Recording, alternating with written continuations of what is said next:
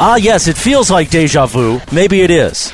Welcome into a Friday edition of your favorite fellas that kicks off right now. Oh, yeah. Direct from Rivals in Yahoo Sports. This is the TrojanSports.com podcast. For a USC touchdown! With Trojan Sports publisher Chris P. Swanson. Moving on. You love 30. You better cut that out, man. I swear. I better not hear that on the podcast. You mean about him doing that? Yeah, we broke down. Beat reporter Adam J. Maya. Here we go. Message boards. We start March. And yes, your host, our very own Ron Burgundy. You stay classy, San Diego. Reading whatever is on the prompter. Defense is Sua Adoree Chalk by the end of the year, by the way. Chalk. T-Hawk. I don't know why I said I'll just read whatever it says, baby. I know, Ron. Chris Morales. It's a touchdown! It's the weekly radio show you need for everything USC. Is that your first joke? The kids are back. That's really a good one. Follow TrojanSports.com on Twitter at USC_Rivals. The TrojanSports.com podcast kicks off now. The kids are back. Here is your host from the Yahoo Sports headquarters in Playa Vista, Chris Morales. As the man says, welcome into the TrojanSports.com podcast, Friday, June 24th, 2016. I am Chris Morales, live poolside in Lake Havasu City, Arizona, the vacation outpost. Chris Swanson, publisher of TrojanSports.com, he is still in the LBC with fans. What's the temperature over there in the LBC right now? 74. Beautiful. It's pretty nice. It's 105 here. We'll see how it heats up as we continue recording this show. And special guest co-host chair from the Dirty South, the one and only Murph Baldwin with us from UGAsports.com. He does a lot for us here at TrojanSports.com. He's my co-host on the Rivals Extravaganza. Murph, how are you? That's what we're calling it, the Rivals Extravaganza? Exactly, I like that. Ebony and Ivory, Crockett and Tubbs, Black and White, all that fun Bosch stuff. and J. Edgar. Yeah, exactly right. Although don't use the Bosch example. Chris Swanson's never seen the TV show Bosch. Man, Chris Swanson's never seen anything. Before we get started, please tell me you have seen the O.J. Simpson Made in America. This is a TrojanSports.com podcast, right? I know. I haven't gotten to it yet, but it is on my list. What have you been doing? Don't get mad at me. I actually work. There's been Rising Stars camp. Oh, God. You record multiple podcasts all week long as well. Multiple podcasts all week long. Adam just, he throws some in the trash and we start over. He still doesn't show up to work, but he'll probably throw this one in the trash too. So it's because you said that. Adam is scheduled to appear with the questions from the message board, your questions that have been sitting there all week long at TrojanSports.com. And Chris Swanson, did you want to go behind the curtain here for a second? Yeah, let's go behind the curtain. We recorded this show on Tuesday. It was posted on Wednesday. It did not get the Adam Maya golden seal of approval. So it was trash. We were re-recording. We tried to get Adam Maya on. He's coming on later, so hopefully just, his presence during the questions on the message board will be enough to, really carry this show. Because last week, or I guess 2 days ago, yes. it was. Yes. It wasn't good enough. For those that did hear it, if you did hate that show, I didn't think it was one of our stronger ones. We apologize. That's why we're doing another one. I hope you like this one, but I will say we did get a couple good reviews on the message board, and our intern Drew, his uncle said it was the funniest show he had heard, so we're going to try to live up to that again. Now, is that Drew Fight On? That's Drew Fight On, yes. Beautiful, Drew. Well, thank you to you man, and Drew your uncle. Fight On. Hey, I like Drew Fight On, man, but Drew Fight On could be an instigator sometimes. Well, he's our intern now, so hopefully he stops that, right? Oh, Drew Fight On, stop juicing me up to get in trouble, man. You always get me in trouble. Speaking of juice, I am drinking, and OJ, by the way, I am drinking just straight iced tea right now. When we did the first show, I was on a Budweiser trip, so maybe that'll affect things. Chris Morales. Yes. Just make sure to enunciate. I'm just going to say erase that. Well, no, I was openly saying I was drinking Budweiser. Adam, sir. This is a podcast. We don't have any FCC regulations, only Rivals regulations. And I think as long as we don't insult Mike Farrell, we're okay. Well, Murph Baldwin and I were perfectly sober. And you still insulted everybody. Yeah, I do. I'm going to try to tone that down, too, and I'm going to try to enunciate, speak clearly. And, It's going to be a good show. I am smoking a cigar right now, drinking an iced tea, and you can see the picture of the setup here in the poolside at CMM Spectrum on Twitter. All right, we get into... Oh, I had nothing to do with that. What now? I just want Adam to know I had nothing to do with what you just said. The cigar? It's not me, Adam. Exactly. It wasn't me, as somebody once said. Before we get into USC fun and frivolity, how about a big announcement coming, Chris Swanson? Yeah, potential big announcement. Oh, okay. I can't say anything yet. I'm going to get in trouble for saying this much, actually, because it's still in the works. Nothing's been set yet, really. But yeah, it could be a potentially massive announcement. I want to call it one of the biggest announcements ever. That's what I'm working on for you guys, for the site. One of the biggest announcements in USC website history, I guess. Beautiful. I can say. As Not Yogi related Roth to would say, recruiting. oh, yeah. Ooh. Oh, yeah. I mean, no. Oh, yeah. Get ready. I'm hoping that I wrap this up in, next couple weeks. I'll let you guys know. And if it falls apart, I'll let you guys know it fell apart. But I'm really hoping that I'm gonna pop out there on Twitter with a huge announcement, post on the message board. Everybody's gonna go crazy. That's kind of what I'm hoping for. So wait and see. We'll see what happens. As R. Kelly once said, my mind's telling me no, but my body's telling me yes. And that's why we got to start on the DL as we get into USC fun and frivolity. It's just IC, I promise, Adam. You guys know I'm all about the DL. And USC went DL. What now? I bet you are. Yeah, exactly right. You know what the DL is around here, right? In the dirty South?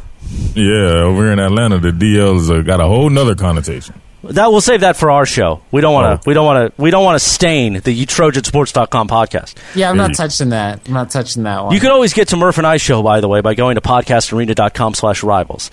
Meanwhile, USC went DL on us this past week. Former Utah Ute D lineman. Are you ready for me to try to do this?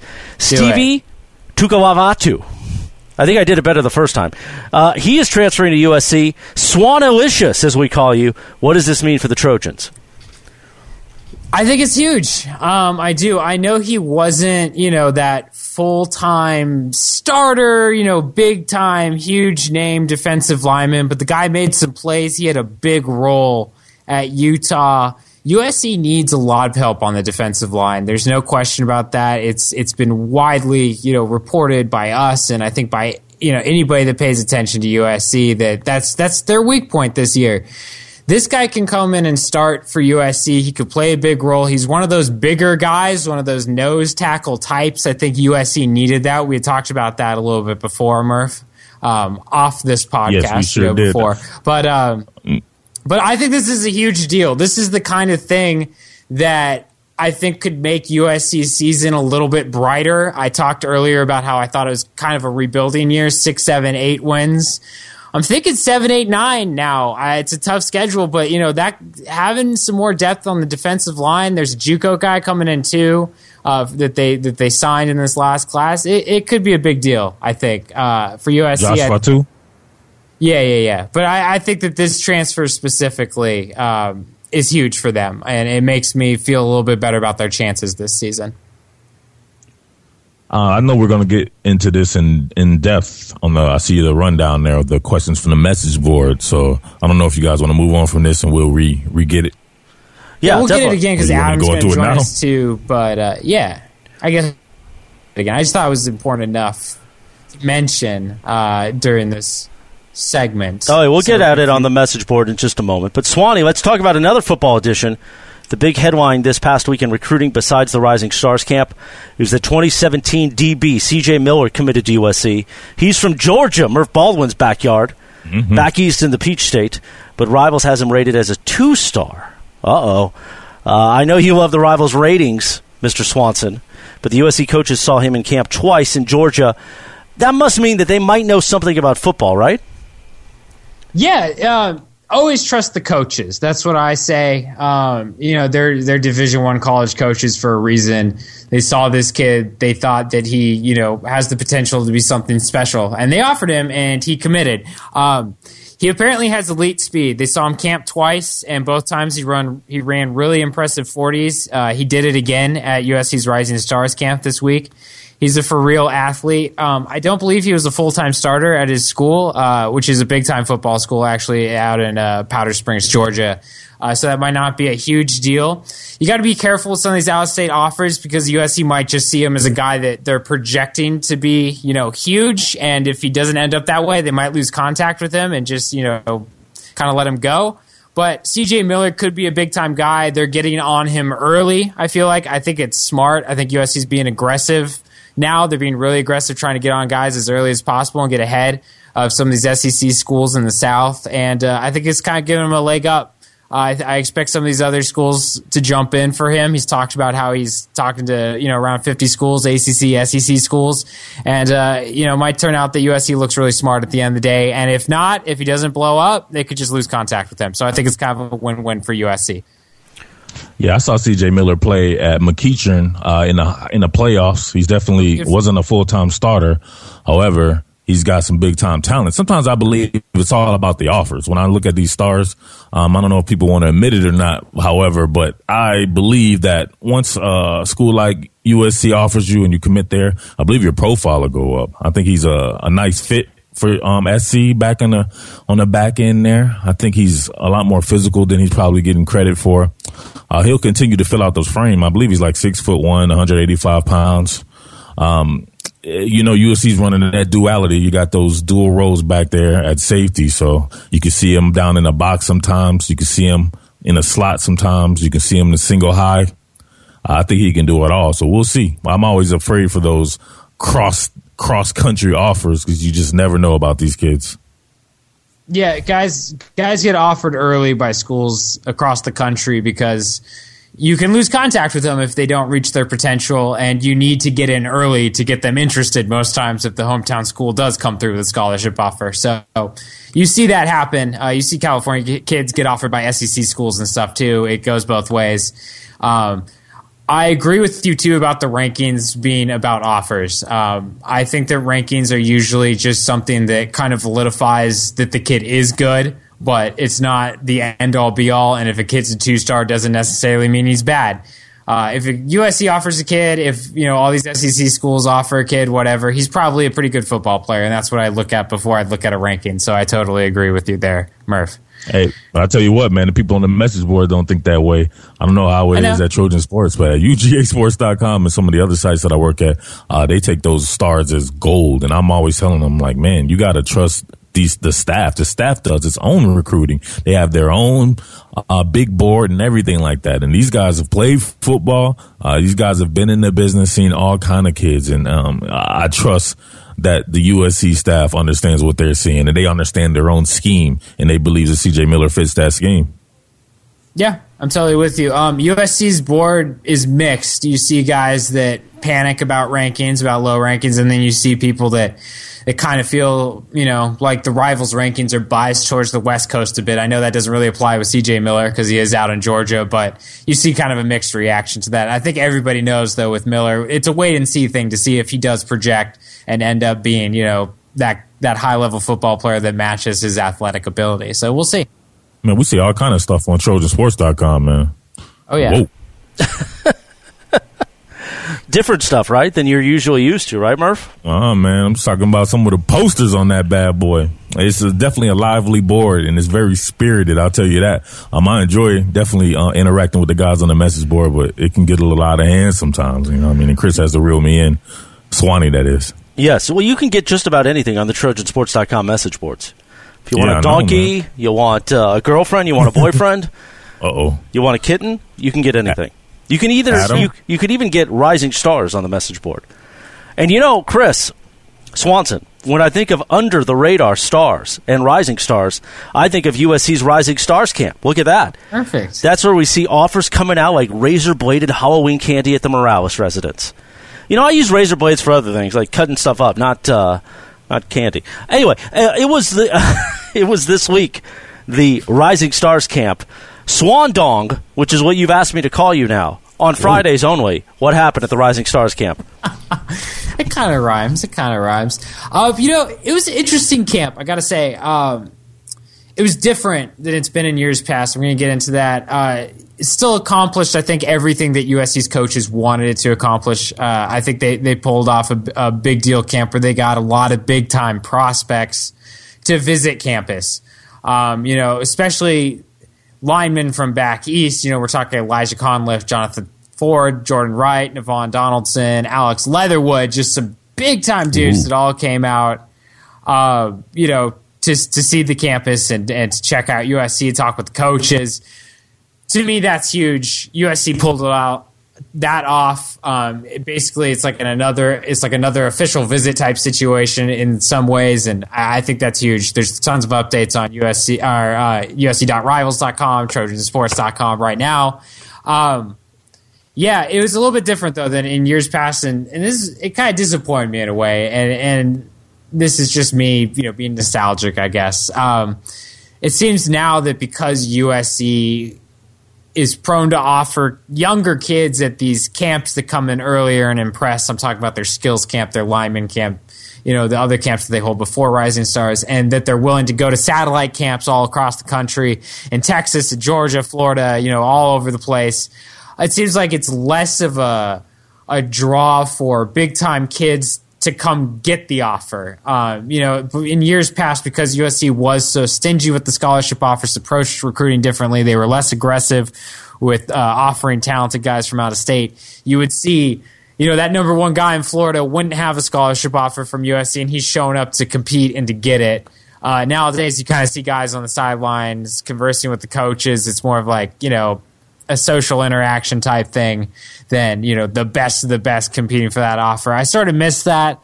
I hope it'll get back to that, so I can cover it. But it was still a big time event with plenty of big names.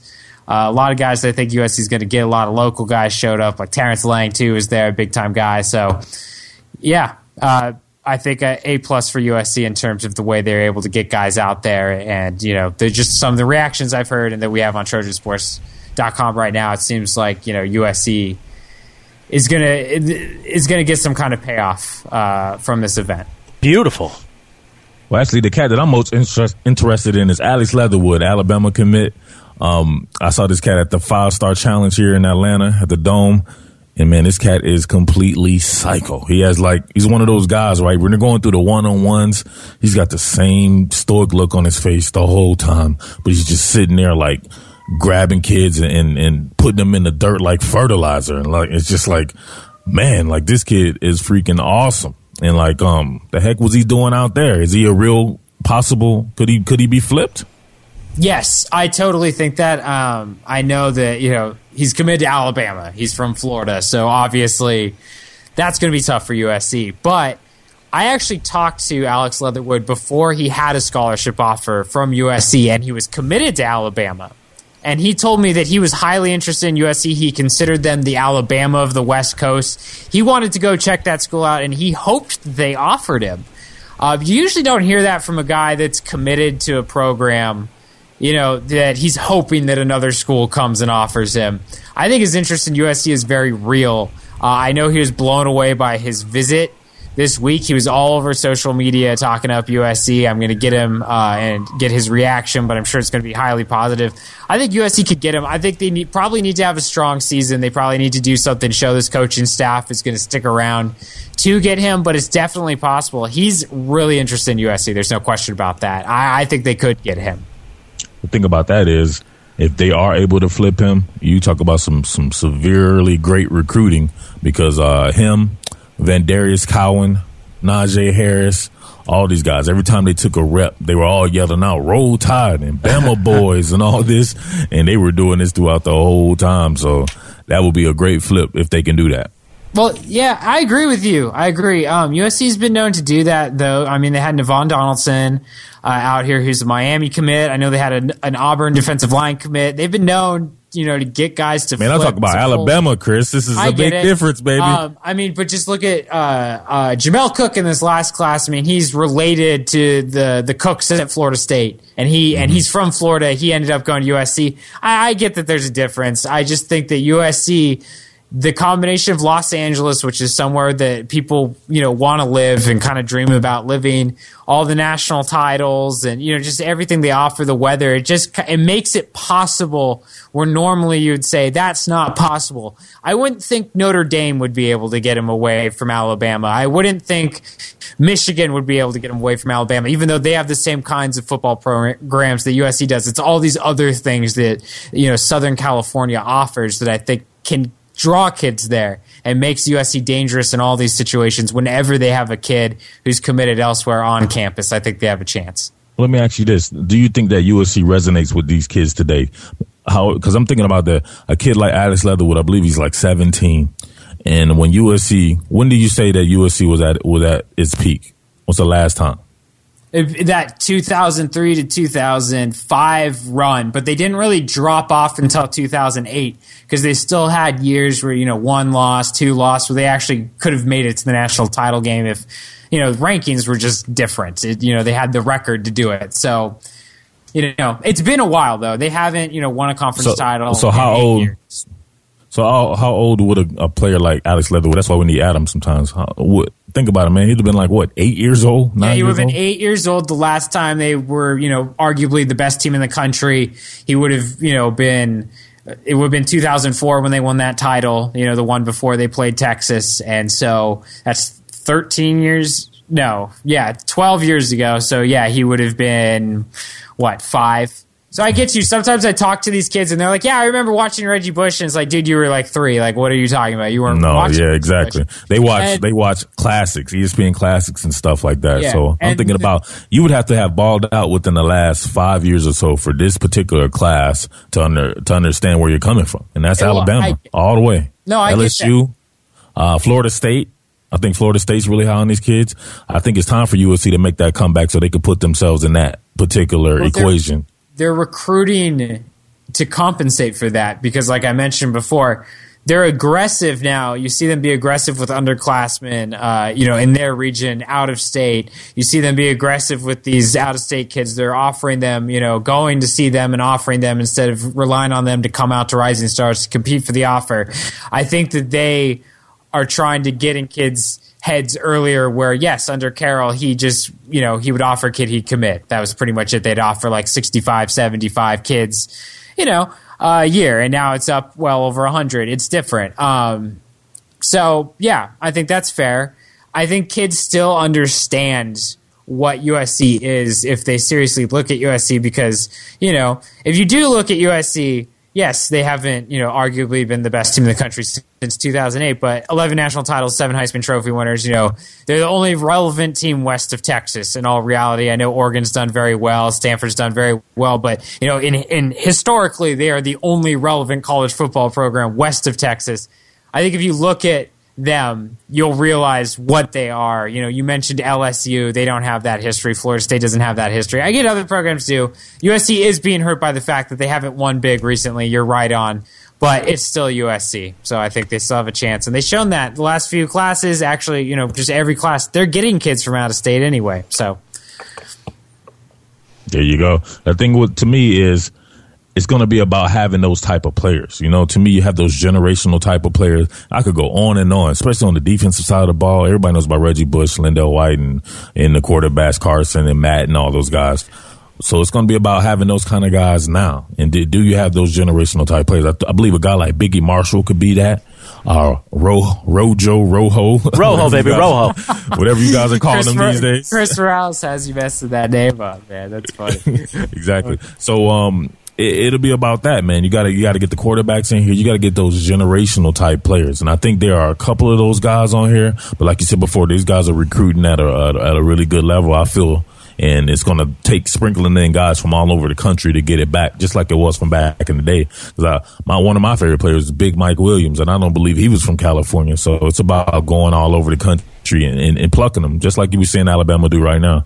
Yeah, no, you're totally right. That's Pete Carroll made that his philosophy. Everybody talks about putting a fence around California for USC. They do anyway. They usually, they can offer kids late, not offer all the kids in California and still get them. Whatever else. It's when they go out of state and pull, the best talent from the South, best talent from Ohio, and all these other places. You're right. That's what makes a difference.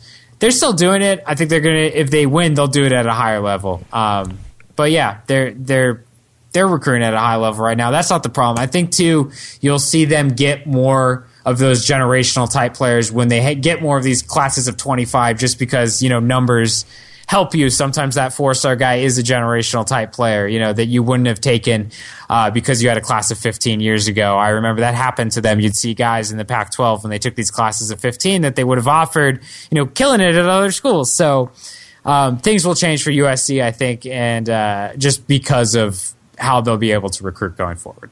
Well, one more thing before we move on past that.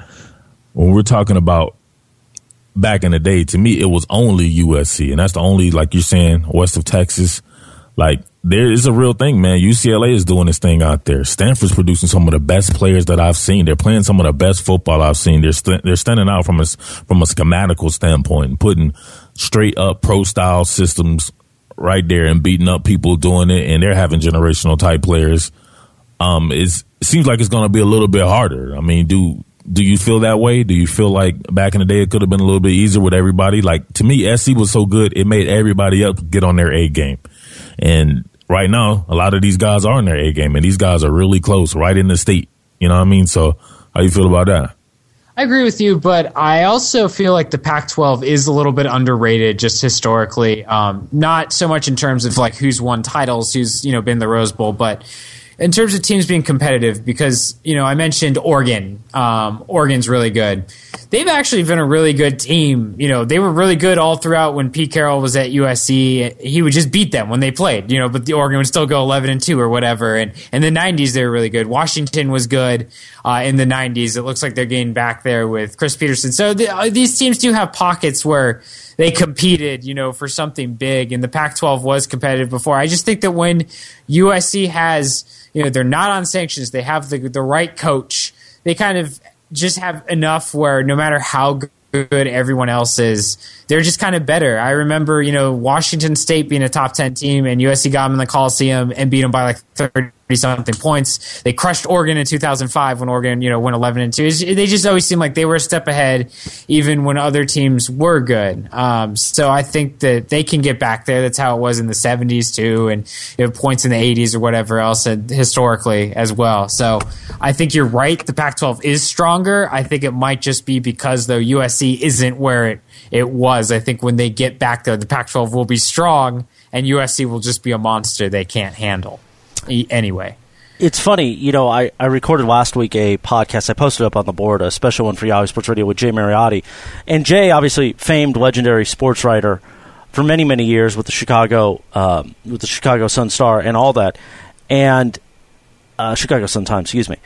And we were talking about OJ, and we were talking about Made in America. And I always say that the comparison, and you guys have heard me say this, if we woke up one day and Michael Strahan's ex-wife was murdered, would we look towards Strahan as being guilty? Because that's how unbelievable it was with OJ.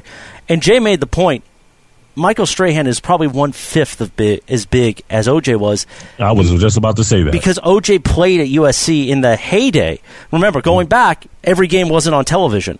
So USC playing football was so huge. It was bigger than Notre Dame because USC was winning at the time like they were, and they had O.J. Simpson, and he was a Heisman winner. How big USC football was in the 60s and 70s nationally because that was a game on television. It's similar to Notre Dame. It's similar to the Cowboys in the NFL because it was always on TV. Oh, man, if you wanted to go even further with that, I mean, in comparison, to me, there's really no comparison. As great as Michael Strahan was as a player, even with him playing in New York, he was still a defensive end. OJ was playing for USC. He was the running back. Traditionally, right now, if we think about some of the best running backs in history, I mean, even right now, if you're a running back at USC, you got it made. You know what I mean? You're collecting 1,300 yards at USC, you're in the league, no doubt about it. Or if you, I guess I can't say that for some of you. Might not be a high draft pick, but you're going to the league. So I'm just saying, like, with that being said, that man was on top of the world. Even to me, it seems like he was just as popular in college as he was in the NFL, if not more popular in college. It looked more it's just something about it, man. Something about that USC uniform, something about that lifestyle, the way they were living it out there and everything like that. It's just for someone here back east, as Chris Swanson likes to call it, in the dirty South, as you like to call it, Morales. Yes. Just looking over there, if SC gets it rolling, I don't really see a program in the country that can compete with it. You know, we're seeing what Alabama is doing. That's in a small market. That's just because they're doing that bad boy with the best coaching available by far. You know what I mean? USC gets it rolling like it was back in the 2000s when we seen it in this particular lifetime for us young cats. Man, it's just outstanding. And when Cody Kessler wins that Super Bowl championship for the Cleveland Browns, because now Cleveland is hot. So they're going to go Cavs, and Browns are going to win a Super Bowl, and Cody Kessler is going to take that. Chris Swanson and the rest of the nation will really double down on subscriber base and Trojan Sports. Oh, yeah. That's happening any day now. But, yeah, you know, I agree with you guys. USC football feels bigger. I think it'll eventually get there. I think you guys are right on. It'll be back. I mean, look at what Carroll did. It can't be done again. Even this Alabama run, I don't really. Whoa, hold on. I really don't. Yeah, you're right. It doesn't compare because Alabama's run is better. No, it's not. Yes, it is. What are you talking about? If there was a playoff in place, I honestly think that USC would have won the national championship every year except for 2005, between 2002 and 2000. Was that the year Vince Young made us cry? That's that 1 year. Yeah. And that was USC's worst defense, just so you know, that they had in that whole era, by far. By not even close. I'm just saying. The 2008 USC team played in the Pac-12. They gave up the least amount of points in the NCAA since 1989 Auburn in the SEC. Do you think that 2008 Pac-12 football is a little bit more offensively minded? Yeah. They give up less than 10 points a game. They're really good in every year. It's offensive minded, but it's offensive minded going through the air. It's just a big difference when you're able to stop physicality. To me, physicality is the great equalizer. They had Ray Malaluga, Brian Cushing, Clay Matthews on that team. Oh, and man, they were going to stop the run, too. Oh, there's no doubt about it, man. But I'm just saying, if we were going back through Alabama's teams, I could say, yeah, Rolando McClain, Dante Hightower, Marcel Darius. You had top 10 picks in the backfield. You had Robert Lester on the team. You had Mark Barron. I can go on and on in these teams. I get you. Alabama's great. And, you know, we could fight about it all day because it's one of those things like we talked about with Muhammad Ali on the podcast before. It's where it's like, yeah, you are comparing two great runs, and it's like, you know, we could throw Miami into this discussion too during that run or whatever else. And I don't know about that. You don't know? Okay, I do. Yeah, I think that like all these teams. I think they had one national title. Two. No, maybe one. No, I think you're right. Yeah, I think they should have been two. They won 30-something games in a row, and who cares about national titles when it's all made up? It's somebody just saying, I think this is the best team, so that's who won it. Like, who cares about national titles? You know what I mean? Like, USC was arguably the best team for like 8 straight years. Miami probably was something like that as well. I mean, I think they won 30-something games in a row at one point, you know? So they're all good teams. Same could be said about Alabama. That's what I'm saying. It's a pick your poison kind of thing. That's it's a subjective kind of thing too. Right. So I completely agree. Alabama, you can argue. You always put me on here just to hear me talk about the South and to get some of your people mad, man, because they'd be like, "Hey, man, why you putting that Southern cat on here?" Exactly. I want him to post. B22 Ryder's mad at you, dude. Who? B22 Ryder. My dude. He's mad at you. Like remember? I said, who? Oh! See, he was being funny. I'm sorry. I don't get that. I'm sorry. I don't even see these kids. I'm like Waldo out here, baby. Okay. Who? Beat who? No, it was 2. It was 87 and 89. As Wikipedia puts it, claimed national titles. Whatever that means. Oh, you talking that year? I thought you were talking about 2000. Yeah, I thought you were talking about the Jimmy Johnson era. Yeah, that's like those. Whatever. I mean, there's all some good. I'm talking about the U. Yeah, no, but like in the 2000s. In the 2000s. So 2001, yes, one title. Okay. Speaking of quarterbacks, the greatness of likes like Cody Kessler. Who wants to be the next Cody Kessler? Swanson, there was a lot of movement with USC quarterback targets this week. Why don't you tell us about it? Yeah, I will. Chase Garber is committed to Cal. he was supposed to be waiting for a USC scholarship offer in Camp Ford, and he just committed to Cal instead. Tyler Lytle, who they were looking at, they didn't offer. He committed to Colorado. Jake Haener, who was a target on their list, but they didn't offer. He committed to Washington. I'm almost 100% sure Sears is going to UCLA. He was at UCLA's camp, not USC. So it kind of feels like Tua Tagovailoa, who's committed to Alabama, when he takes that official visit, might be their last shot before they're reaching for somebody, maybe. It's kind of crazy to think about that, but I really do think that Tua Tagovailoa might end up at USC. I really think that, and if he doesn't, they do have Matt Corral committed for 2018. He's going to be a 5-star, so they might be okay anyway, especially if Sam Darnold emerges and he kind of sets them up for the future as a young guy. But yeah, look for Tua Tagovailoa. I think that's what I'm going to tell everybody about the USC quarterback situation. Man, I don't know about that. Do like me some Jack Sears, though, I will tell you that. But the best case, just like you set it up, Sam Darnold, if he gets in and balls out, you know what I mean? Although I like me some Max Brown, man, so Sam Darnold might have to wait. But if he does wait and then that extends out Sam Darnold, then you might be a smooth transition to Matt Corral. So it may not even matter, but you definitely want that depth. And I don't never hear anyone talking about Fink. It's almost like he doesn't exist. What's wrong with your man Fink? Why don't you never talk about Fink, man? He's a project guy. That's the thing, is that I think he could be a factor when he's like a junior, senior type. No, I'm serious. You know what I mean? He's going to be that, okay, he's there for depth, and then when he's older, maybe he, competes. But yeah, I don't see him as that typical USC quarterback recruit. I think that's why people don't really talk about him that much. He's just a freshman too, and they're really focused on Darnold versus Brown right now. But USC might not need a quarterback in this class, really. They might need some depth as some guys transfer, but Tua Tagovailoa or bust is what I would tell the coaches if I had to say. I like that. You know who messed up, man? The Tua train. Your man Ricky Town right now could have been vying for the starting position, and right now, from the sources I have in Arkansas, it's not even looking good for him at Arkansas. Well, he's another guy that because of Sam Darnold, he would have to wait. He would have a chance, I guess, if Darnold went down and, Brown, like Darnold beat out Brown transfers, Darnold goes down, whatever, something like that. I don't know. I don't know if he was. Who was the higher rated quarterback in that class?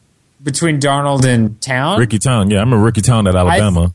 I think Town was always higher until the end, and then I think they moved Darnold ahead. To be honest with you, I watched them both, regularly. I watched them in the All-Star games. I thought Town was better coming into USC. After Sam Darnold arrived, I thought Darnold had progressed and kind of taken it over. USC also didn't really give Ricky Town as much of a shot as they did Sam Darnold. It seemed like, but now I'm looking at Sam Darnold. I think he might be great. So I think it kind of worked out the way it was supposed to for USC anyway. I think Darnold's probably better, but I like Ricky Town a lot. I think he's going to play somewhere eventually. Beautiful. It is beautiful. So, sometimes we go baseball. We don't go basketball. We don't go basketball enough on this show. But I'm a Duke basketball fan anyway. I would love for USC to maybe, use this whole Derek Thornton thing that we're going to get into in a moment to maybe make USC basketball to convert me, to flip me like a vampire in the night. But I don't know if that's possible. But why don't you tell, not just Derek Thornton, there's one other USC basketball transfer. Why don't you tell us about it? Swanee Baby. Yeah, they're different, and it works out for USC in a different way. Derek Thornton obviously is transferring from Duke. We reported that on the site. We actually reported way back in April, I believe it was, that USC expected to sign him. He's coming. He has to sit for a year, I believe, so he can't play right away, but I believe he's a good enough player, a big-time 5-star type player that he's going to make a huge impact at USC and help take them to a new level. I expect if they can put a roster around him that's capable, USC will be one of the best teams in the Pac-12 with him. I think he'll be one of the best point guards in the Pac-12. That's what I really expect. Or one of the best guards, I should say, because USC, they kind of changed it up and they use 3 guards and move guys around. So I don't want to pigeonhole him yet, even though I think that's where he will end up. Charles Buggs is different. Charles Buggs came from Minnesota. Big Ten's a tough conference, but he's a redshirt. He's going to be a redshirt senior when he arrives at USC. He's eligible to play immediately.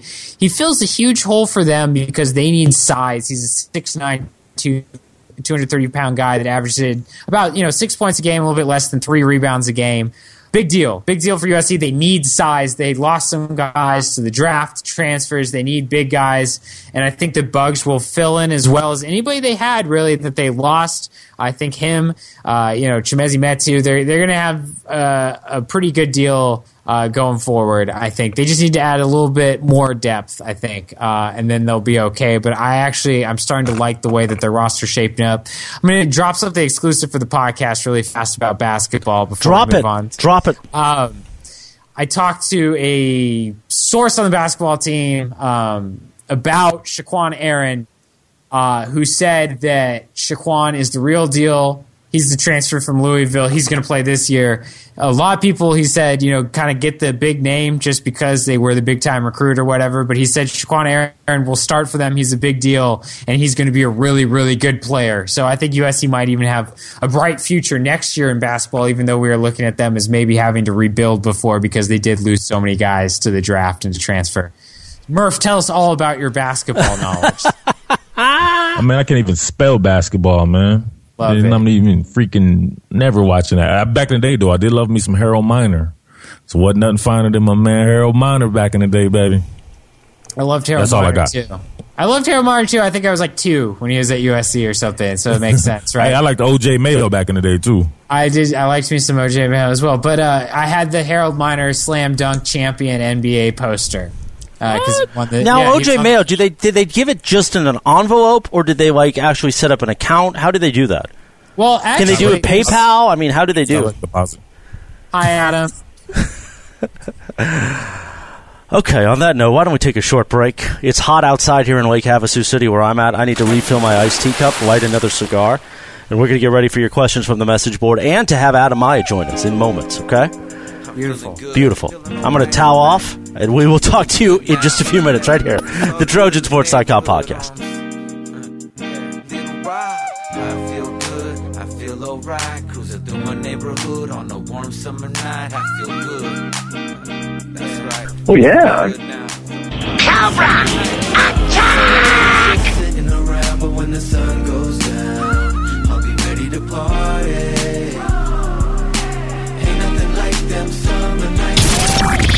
You're listening to this week's edition of the TrojanSports.com podcast. Subscribe on iTunes and never miss a moment of your favorite fellas yapping about your Trojans each week. Plus, some fun and frivolity along the way. Okay, I don't think you realized last week in the podcast, you pronounced Rojo as Rojo. Did I? You did. Wow. Stay locked in. More of the TrojanSports.com podcast next. Hey, it's the QB Sean Salisbury, and you're listening to the Trojan Sports Podcast right here on the home for everything USC. Everything USC. TrojanSports.com. You're listening to the Trojan Sports Podcast on TrojanSports.com. Powered by Rivals. Hi, this is Chris Morales from Yahoo Sports Radio. For years, I've been an avid consumer of energy drinks. They gave me physical energy, but recently I discovered how to get more mental energy, and we could all use that with a little help from Mental Bright. Yes, Mental Bright is a health supplement for the brain. Mental Bright helps me focus. It helps me concentrate. Mental Bright is amazing. It's even helped my golf game. Go to mentalbright.com right now and learn more, because this will give you mental health. mentalbright.com. The shortest breaks known to man. The boys are back. This is the TrojanSports.com podcast. And remember, everything you need for the best in-depth coverage of the Trojan, from recruiting to the message boards you love. It all lives on TrojanSports.com from Rivals and Yahoo Sports.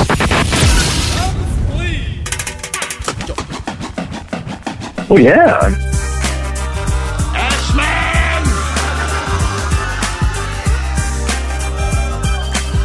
Galito! Oh, yeah. Back on the TrojanSports.com podcast. Oh, yeah. You know, when we did the fake podcast, that's what we called it earlier this week, I played Summer Girls by LFO. Yes, you did. And this time I play Summertime by Fresh Prince of Bel-Air because Murph's on the show. Man, that's funny. I'm a big LFO fan. I'm a huge Rich. Man, I love Rich Cronin. I love Brad Fischetti, Devin Lima, all those guys. That's man. good LFO knowledge. I even not have before that, even before that, when they had the guy that they switched out. You've lost me. Didn't know that, did you? Lost me. You lost me. There was a member before, and then they replaced him with Devin Lima. Okay.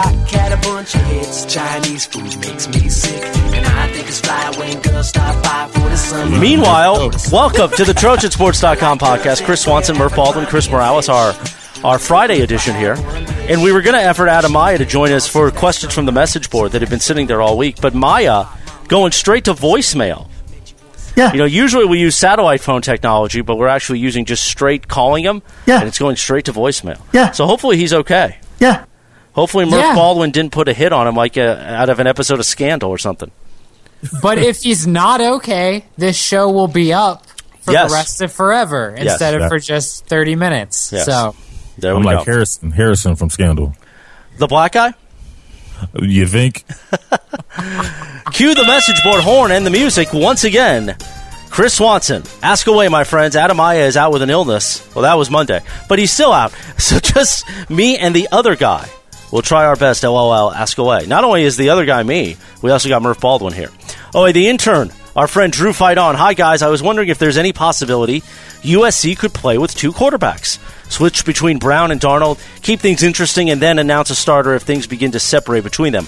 Also, any thoughts on how the running game will be split between Rojo and Davis? Lastly, do you think Akacedric Ware gets any meaningful playing time in his career? Also, any chance Adam is out because Nick from Cyprus is out? That is true. Get better soon, Adam. Thank you, Drew Fight On. yeah, thanks, Drew Fight On. Adam and I have discussed the possibility of them playing two quarterbacks before. I don't remember what Adam said, and he's not here to tell us what he said. So I'm just going to guess. I think that it's possible because, if they're still at a point where they feel like things are kind of even, put Max Brown in early, and then if Darnold progresses, maybe he starts, he forces you to play him as well, and maybe eventually he takes over. I don't know. I could see a scenario with them playing two quarterbacks. I don't think it's what they want to do, though. I think they want to have a starter. I think, there's that old saying, when you have two quarterbacks, you have no quarterbacks. I think that's true. Even for Ohio State that year? Yeah, it doesn't always apply, but sometimes it does. Most of the time it does. So, I think that usually, I think that if they were playing two, they would have none. Honestly, that's how I would feel. As for the running game, I think it's going to be pretty much 50-50 between Rojo and Davis. Adam Maya thinks I'm wrong, and he thinks Ronald Jones will eventually get more carries. That might be right, because Jones did show some explosion. He's older now, so maybe he gets, the pass protection stuff and all that other kind of stuff. But I think it's going to be pretty much 50-50. I'm not sure about Akacedric Ware. He's one of those guys that you got to watch, wait and see. He might transfer. He might get playing time. They might find a role for him. I'm not sure.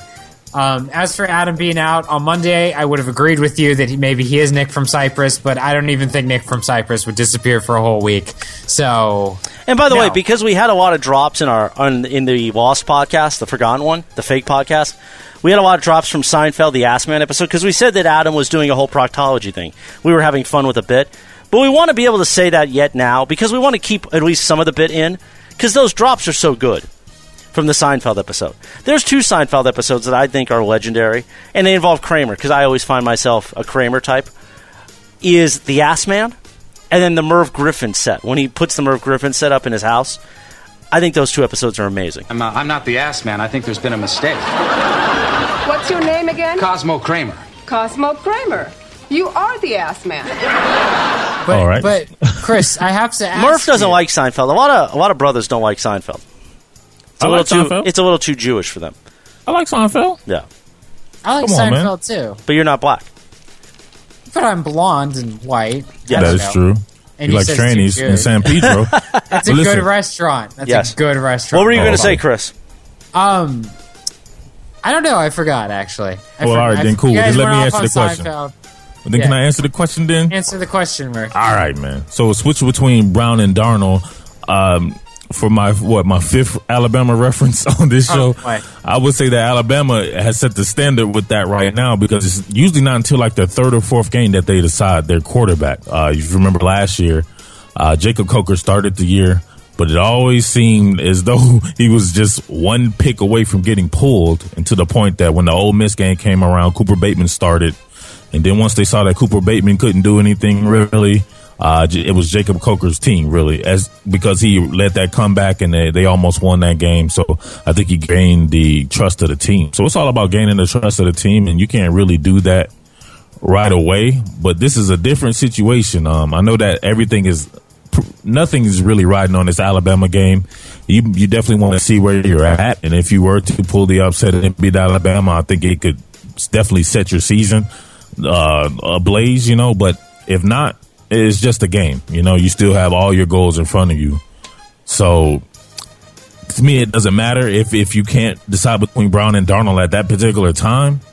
But eventually, man, maybe by the third or fourth game, you want to see who's going to earn the trust of the team, man. And I'm not exactly sure who's going to do that. I really do like Brown's skill set, though, man. So we'll see about that. I like Darnold, too. I think it's two good players you're choosing between. So it'll be pretty good. The split between Rojo and Davis. The thing about Davis, man, I think he's extremely underrated. He runs with superior ferocity. I remember seeing him just break like tackles, like real tackle breaking, not some people sliding off in their arm tackle.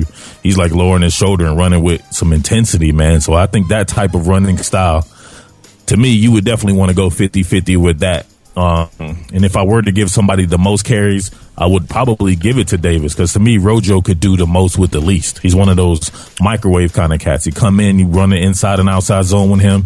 He's going to break big runs. He'll get you 100 yards without having to have a bunch of carries. To me, Davis seems like the one that would be able to wear down a defense. And once you got a big offensive line like that, you need a punishing runner.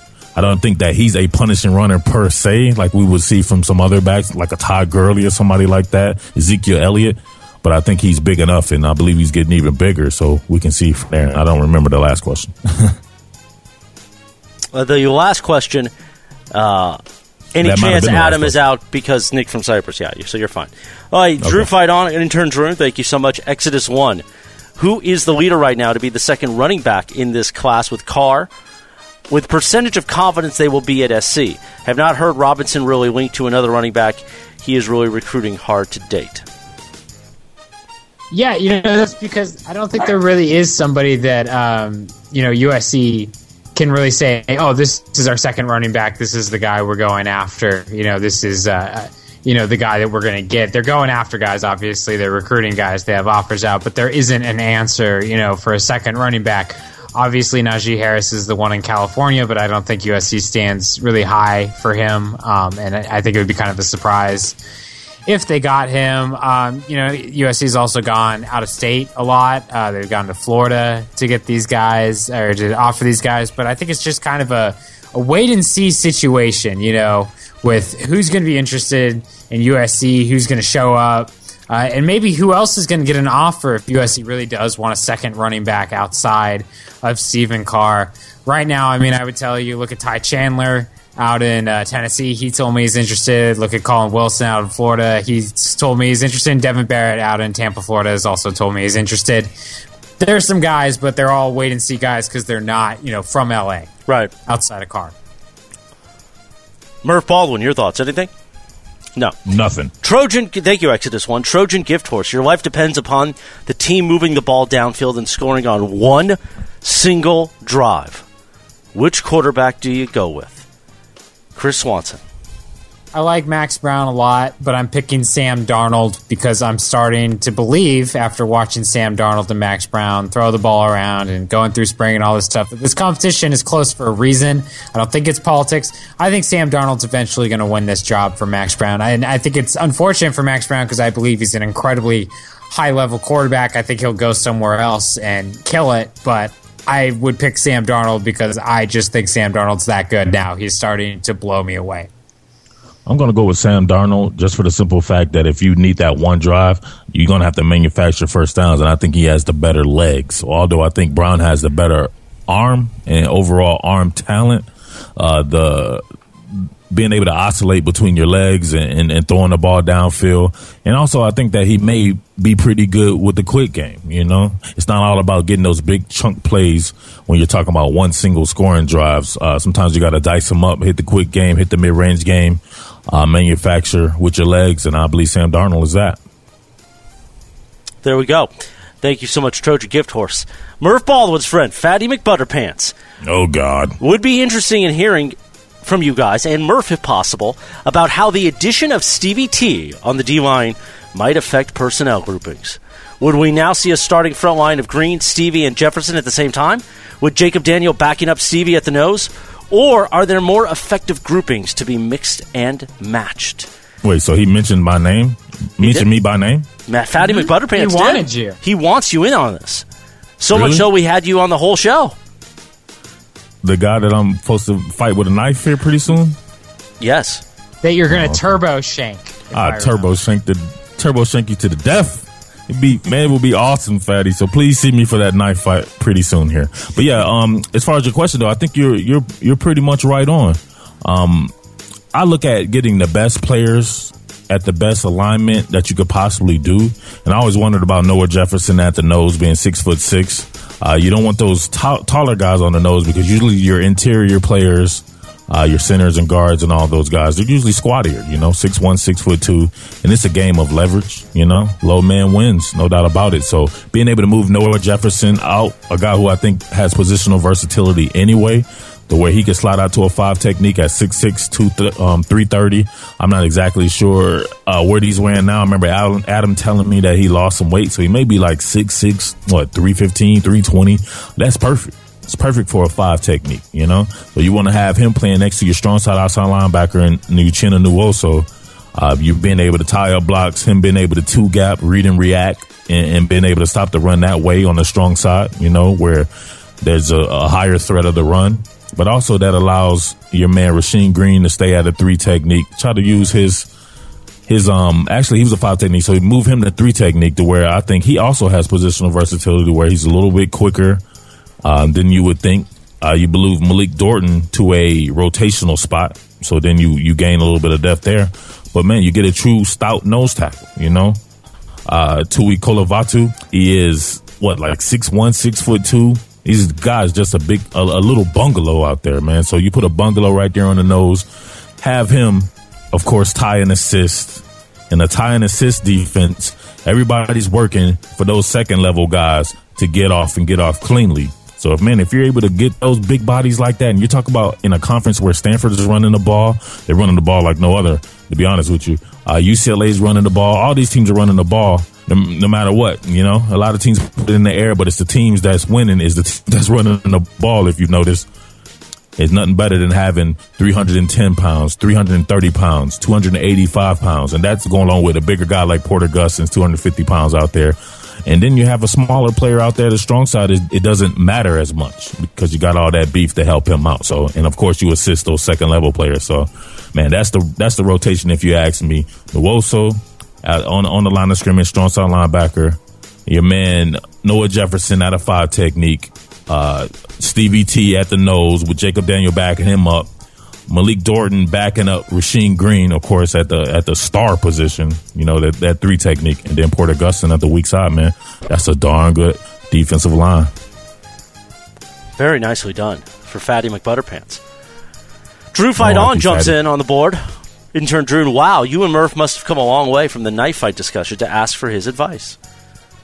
Man, I'm telling you what. I think you guys I don't know about that, man. You forced me to come on here. You didn't tell me that he was asking the question. No. You guys have come a long way. I see it. Hey, man, what was the problem? I don't even understand what the problem was, man. Why are people associating me with Fatty McButterpants like this? There was something about OJ.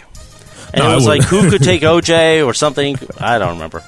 No, it was I believe he was talking about Notre Dame. We was talking about the schedule being easier, and I'm like, man, you can't really say someone's schedule is easier because first of all, you got to evaluate your own team.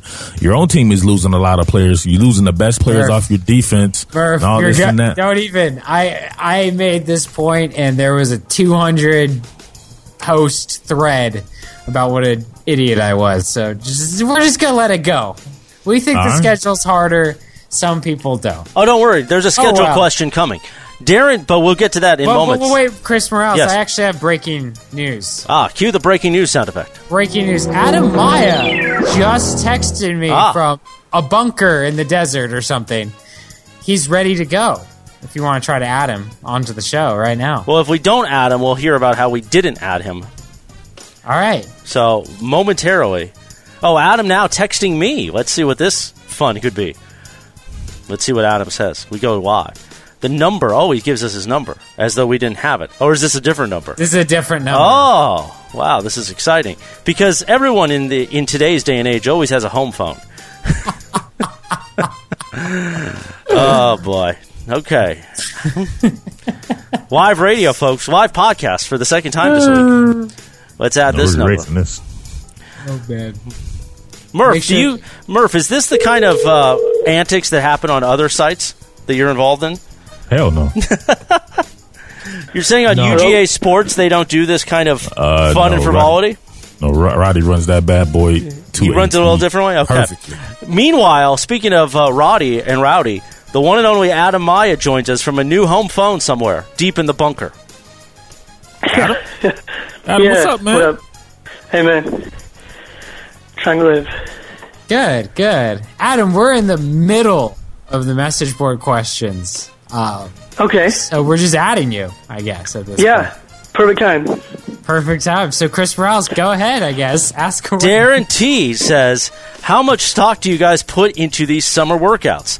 I just remember last year everyone was talking about how good Cam was looking. See how that turned out. From watching the workout videos you guys put out, Max is throwing more interceptions than Sam. This is with no real pass rush. What's your thoughts? Why don't we start with Adam Maya, who just joined us? All right. I'm very careful to draw any conclusions from the workouts because they're out there without pads, obviously. They're in shorts. They're having fun. And while I think they're trying to get organized and build maybe a little bit of more rapport and chemistry, it's really about the quarterbacks playing pitch and catch with the receivers and the defensive backs remaining sharp. Outside of that, you're not getting much from the front seven or the offensive line. It's not designed for them, and therefore it's not football. You're playing a game at that point where like 3 flags up is not baseball. These summer workouts are not football. And I just can't come away from those feeling like, it's suggestive of what they're going to do in the fall. Gentlemen? Go ahead, baby. Yeah, I agree. Good answer, Adam. Good answer. Murph Baldwin? Yeah, it's only so much you can glean from a situation like that. Practice warriors and practice all-stars and everything like that. Come on, man. You got to take that with a grain of salt. When you're out in the summer workouts, first and foremost, if you're someone like Max Brown, you're probably going to see exactly what your skill set is and what your limitations are. So when it's for real, then you know exactly what you're going to do. You're going to want to throw those deep digs. You're going to want to throw those comebacks. You're going to want to throw those shallow, those sharp slants. You want to try to see exactly where you can put the ball at, Like I said before, man, football is about knowing your limitations. And when you're out there and those bullets are flying for real, and you have a good understanding of what you can do, that's when you limit your mistakes. So if you're going to throw interceptions, throw them in a workout where it doesn't really matter, Only people who's going to really put stock in that is probably people on the outside, fans and stuff like that. But nah, man, I wouldn't even worry about that because you're working on yourself. Yeah, and the other thing too, it lends itself to showcasing physical ability. I think that can be apparent. You can see maybe how fast the guy moves, or if it's a quarterback, how well he can throw, things of that nature. So it's not that you don't see anything. It's just that you don't know how it's going to translate to, running plays and being on the same page with your teammates, because everything's very individual in those workouts. Very good. All right, thank you, Darren T. TJWSW4SC. By any chance, does recruiting have any different feel this year, or is it just same old, same old? Chris Swanson? It has a different feel. I touched on this a little bit earlier in the podcast. I feel like USC is getting really aggressive with recruiting out-of-state recruits. I think they could offer anybody at any time out-of-state, back east, in the South, wherever, to get them interested, to get them looking at campus, to get them realizing USC's football history and, seriously considering the school, and to get a leg up on, some of the local schools that might be coming after these kids later. They're making earlier projections on these kids. They're also doing it locally. You noticed it. They offered a couple 2020 kids, during Rising Stars, during the skills camp over the past 2 weeks. 2020 means that they're in 8th grade right now. They're a rising freshman that hasn't played any high school football, varsity football. They're offering these kids. Pete Carroll didn't do that. Pete Carroll offered 65, 75 kids a year. USC is now well over 100. They have more spots to hand out. They're over 150. Yeah, they're way over. They're way over. They have more spots to hand out than they've had before when they kept it a little bit lower under the sanctions. They also are just being more aggressive. I think that's really the big difference this year. Yeah, I got a whole different impression of it too, where I think there was a time when an offer meant that the school wanted that player and they wanted that player to commit. Now it's merely an introduction. Like we're recruiting you at this point. Now that we've offered you, we're actually recruiting you. So there aren't many targets without an offer. Where before there would be people that would be evaluated for months before getting that offer, and once the offer was made, USC wanted them to occupy a spot in the study class. Obviously, you're not doing that with nearly 200 kids, and so it's a different era. I think it's kind of manifesting throughout the country. Yeah, it is. Basically, the way I kind of interpret what happened was that everybody used to wait until your senior year, until they could watch your film, see everything you've done in high school before they would really evaluate, if you could be a college football player for them. Smaller programs would offer kids earlier because they knew earlier that those kids would be a player for them. Kids started to hold that against the bigger programs, it seemed like. Started to say, like, hey, this school offered me earlier, so I'm going to look at them. They liked me before you did. They've always been in my corner. So I think bigger schools just start offering kids earlier as well, and knowing that they don't have to honor the scholarship anymore. And so now I think you see these schools coming after, 2019, 2018, 2020 kids. You don't know if those kids are going to play Pac-12 football that's good enough for USC, Ohio State, Alabama, wherever else. You just don't know, but the offers are still being made. It's completely different, like you mentioned, Adam. It's really, it's kind of sad, I think. I think it gets kids excited and they don't really understand the process. I wish it was different, but I don't think it's going to change. Trojan Gift Horse chimes in. The level of recruiting going on in Florida is highly interesting. Murph Baldwin, your thoughts? Simply because you're in that southeast region. You did it to him again. I did do it to him again, didn't I? Didn't I do that the first time on the fake podcast? You did. You sure on the did. it's practice podcast. Oh, practice. Oh, see, now Chris uses a different term. But yes, the practice podcast, not the fake podcast. Yes, I did it. I apologize, Murph, all over again. I'll send you a picture later that'll make up for it. But, so, Chris Swanson, your thoughts? Yeah, Trojan Gift Horse's point is good because Florida is a place where you're going to see, get heavily affected by USC offering aggressively because they, it's Florida. They're always offering aggressively there. There's a lot of talent there. It's going to, be magnified, I guess, hundreds and hundreds of times over. So, yeah, his point is good. I think he may, the level of recruiting going on in Florida is incredibly high this year. It's always high, but it's incredibly high this year, it seems like. Trojan Gift Horse, thank you for chiming in and having me set Murph up all over again. David Wall, hi boys, which is the game that SC will win next year that will most surprise its fans? And who is the recruit who will sign with SC that will be the most pleasant surprise for most of us? No, David Wall, we're not going to say Alabama for you, although Chris might, just for the fun of it. Do you want me to start? Because I'll say Alabama. Go ahead. Yeah, it's Alabama because there's no other game that USC could win that would surprise Man, most of its fans. hold on. He said No, but will he's saying win. which one are you picking them to win? Yes, he said will win. So you're saying they're going to beat Alabama. I can't say they're going to beat Alabama, but if I pick Well, then we any need to other move game- on because they're not beating Alabama. No. I can't pick any other game because if I say, Oregon, even though I don't think they'll beat Oregon, that game wouldn't surprise any of USC's fans if they won. They'd just be like, would. yeah, of course. I would just say wouldn't. no. Hold on. Time Of out. course we should Time out. beat Time out. Oregon. Time out. We Time have out. more talent. Time out. Time out for a second. Simply because I feel like this is all deja vu because it is. I actually want to hear a different voice on all this. Adam, what would you say? Okay, well, because I understand the question and I'm being asked to predict a win that I believe in, not the game that would surprise people, but the game that I think they will win that in effect would surprise people. I'm picking, right now, we're in June, I'm picking Utah. Yeah, that's going to surprise everybody. USC No, beats not everybody. Obviously not. But I think that's a really hard game to win, and I think that they'll win at Utah. That's as far as I'll go. I'm not picking them right now to beat Alabama, to beat Stanford, to beat Oregon. Not in June.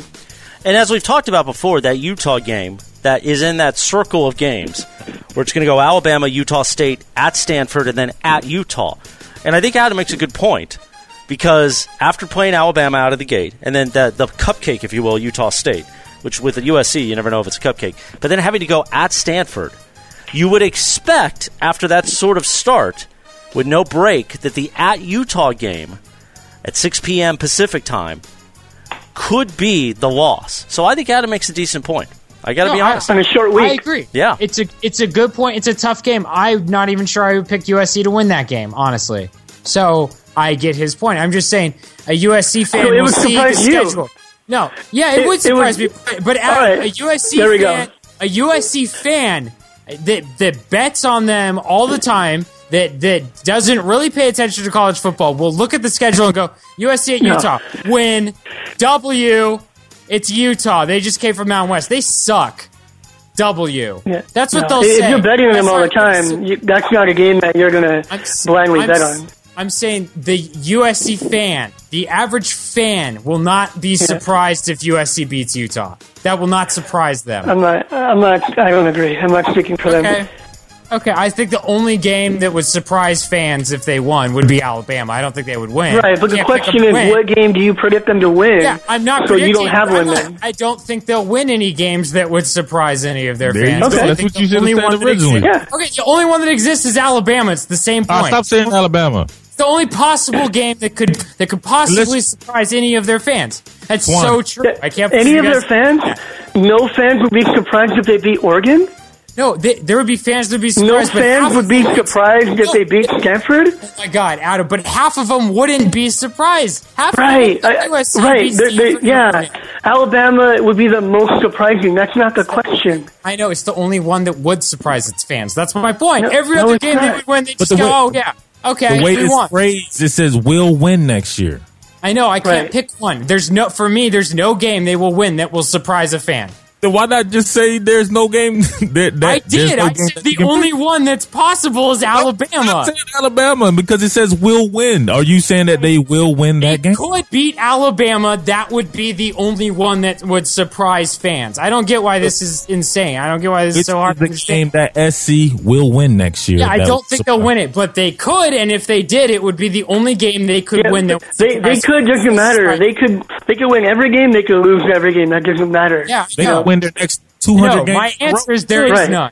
Then there's no game they'll win that will surprise fans next year. But if they did beat Alabama, that would be the one. Oh, God. I don't get why that's like weird. Okay.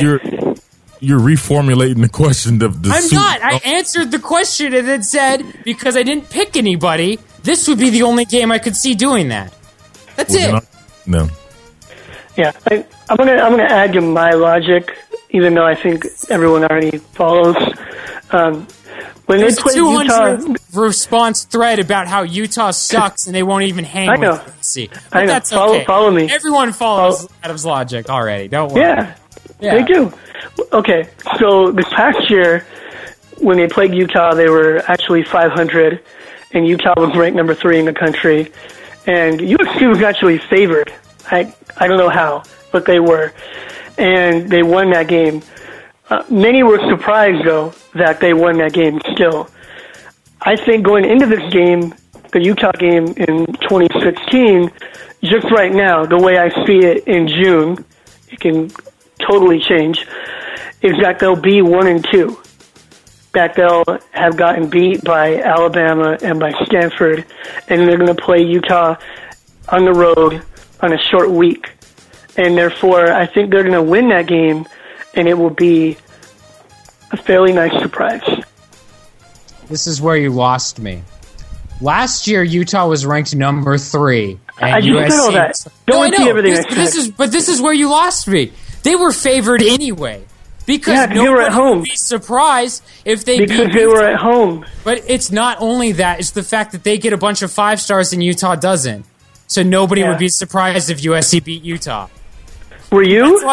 That's why they. Yes, I was, but they were favored to beat the number 3 He's saying team. he's saying they're going to be surprised because they're going to be 1-2 at this point. I'm really surprised because I follow college football enough to know that Utah's a good team. The average fan thinks Utah sucks. They've never done anything since they've joined the Pac-12. But on September 19th, when we record a show, which will be my birthday, by the way, but on September 19th, when we record a show and they just lost to Stanford, and that means they'll be 1-2. They might still be favored against Utah, or it might be even. But what we would be saying is we will all be sitting here going, well, there's no way they're going to beat Utah. The season's shot. Really? And Adam is saying they're going to beat Utah, and that'll be the surprise. You think that when USC loses to Alabama and Stanford that everybody's going to go, there's no way they'll beat Utah. I don't think so at all. Some people are going to think that. Yeah, they are. I mean, not every single person. Don't be so black and white about it. But if they were to get blown out by Alabama and then get beat by Stanford and Utah, I don't even know who they're playing early on, but maybe they're 3-0. Their first, well, they will be 3-0. Their first 3 games are Southern Utah, BYU, and at San Jose State.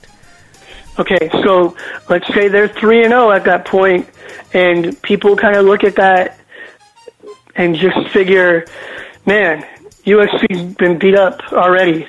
Now they're going at Utah with their first-year coach, who at that point would be 500. He'd be 6-6.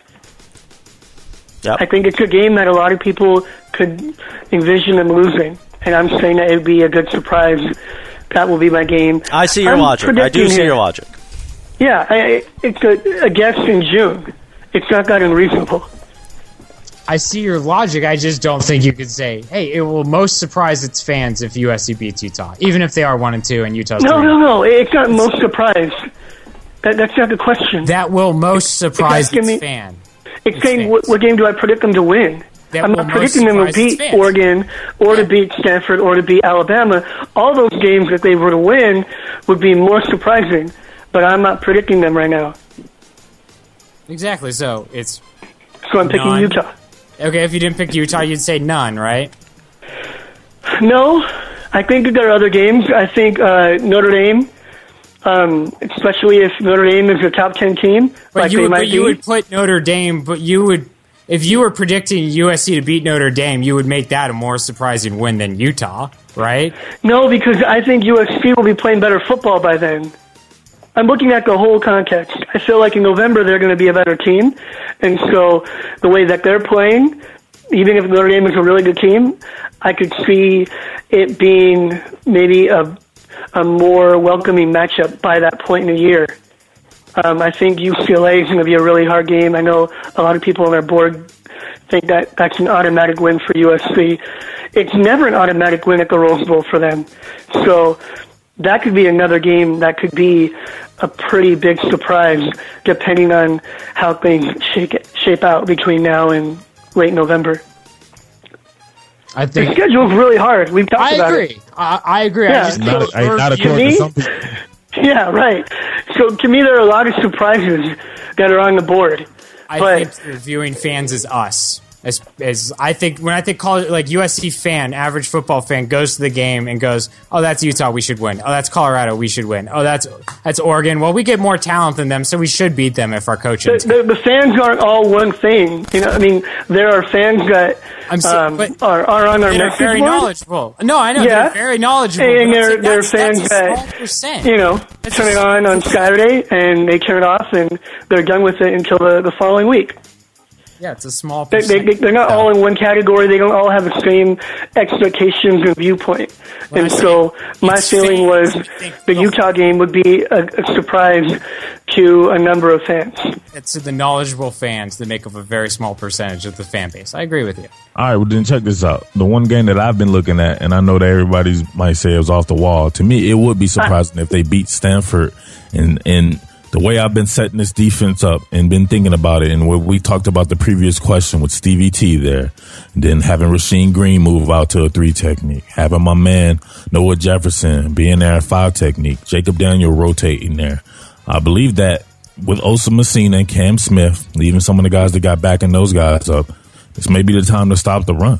You know, I think that Kevin Hogan was such a good quarterback and that nobody really gave him any credit for being such in the way he could manufacture first downs with his legs. They used to actually run designer run plays with him, and they dominate with the run game. They're going to use the run to open up the pass. Suppose that USC's new defense and a new defensive scheme with a guy like Stevie T on it. Suppose it's just hard to run on those guys. Is it far-fetched to say that Stanford may struggle throwing the ball with this new quarterback? I'm not exactly sure. We're not sure how good he's going to be. You know, we suspect they're going to be good because they just understand how to play and how to coach up their quarterbacks. That could be the game that I think that would surprise most if they won it. And I think it's a game that I'm close to picking them to win. But like you said before, it's June. It's June. So how will we know? But just from a schematic standpoint, if they can stop that run, stop Christian McCaffrey and those boys, it's on. So Adam thinks USC's fan base will be most surprised when they beat a former Mountain West team, and Murph is picking USC to beat Stanford. My answer is crazy, everybody. My answer is crazy. Stop saying they're not beating Alabama. Get out of here, man. Don't listen to me, guys. I'm crazy. Everybody else is... I don't think you are understanding the question, unfortunately. I don't think you guys understand the question. You're phrasing it. I'm saying there's no team that will surprise the fans if they beat them, unless they happen to beat Alabama. I won't pick them to beat Alabama. That's what I'm saying. Then you would have to actually pick the team. So there's no team. No one. That's my answer. But you think the majority of the fans think that they're going to go 11-1? No, I just don't think that if they beat... That's what you're saying. You're saying that only Alabama would be a surprise. Yeah, it's the only one that would be a surprise. It's the only one. Right, meaning they expect to win all 11 other games. They don't expect to win all 11 other games. No, but going in each week, they'll probably say, oh, we should win this game. Even if you don't... I'm sure there are fans that are looking at the schedule. I know there was fans on our message board saying, yeah, I think 11-1 next year. Because going into every game, they're going to look at the team and say, we're more talented than that. We were ranked number 6 in the Rivals recruiting ranking, and they were ranked 15th, and blah, blah, blah. I'm just telling you, this is the average fan, okay? They're not going to be surprised by anyone. They can beat anybody on that schedule, outside of Alabama. That's it. Then you got to pick them. You got to pick them. So there's 2 parts. I don't think they'll beat Alabama. So then you say none. You have to say none. None. That was my answer. None. There you go. All right. Can we move on? Murph, I'll point out you didn't pick them to beat Stanford, but you picked Stanford for this answer. I'll just point that out too, but I guess we could move on. I'm tentatively leaning towards Stanford. That's what I'm saying. Okay. Right, I'm doing the same with Utah. I'm not saying they're going to beat Alabama. No way. But it's June. That's what I'm saying. Suppose when we get everything together, everybody's on campus, and I get to see what people are talking about with all the new recruits and everything's formulated. Then we can really make a educated guess. But it's June, man. No, I agree with that. I agree. It's early. When we get to September, I might expect them to beat Alabama. Yeah. Well, and it's the opener. But after they play Alabama, I can recalibrate the whole thing, and I can expect them maybe to beat Stanford, Utah, Oregon, Washington, UCLA. Arizona. I mean, every real game on that schedule will change. Yes, the way that we look at it will change. Yeah, but right now going into it, I think they might be 1-2, and therefore I'm picking Utah because it's the next game where people might have jumped off the bandwagon and thinking that they're going to have a really bad year. And I actually think they're going to start out a little bit rough because of the schedule, but that they're going to be playing good football by late October and November. I think if they were 0-3 and Utah was 3-0, most of the fans would still think they'll beat Utah. That's just my opinion. Whatever. Meanwhile, I understand what you're saying, Adam. Thank you. Do you want to even talk about the recruit part of David Wall's question? Was there another part? Yes. Mm-hmm. And who is the recruit who will sign with SC that will be the most pleasant surprise for us? Wyatt Davis. Same thing. June. No, it's this. Yeah, it is. It's the same answer. Who knows?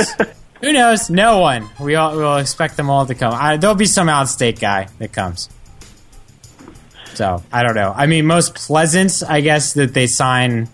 I don't know. Stephen Carr, I think, would be pleasant if they held on to him. It's not a surprise. I don't know. So I'll get some out-of-state guy that's looking. There's plenty at the Rising Stars camp this past week that they could jump on.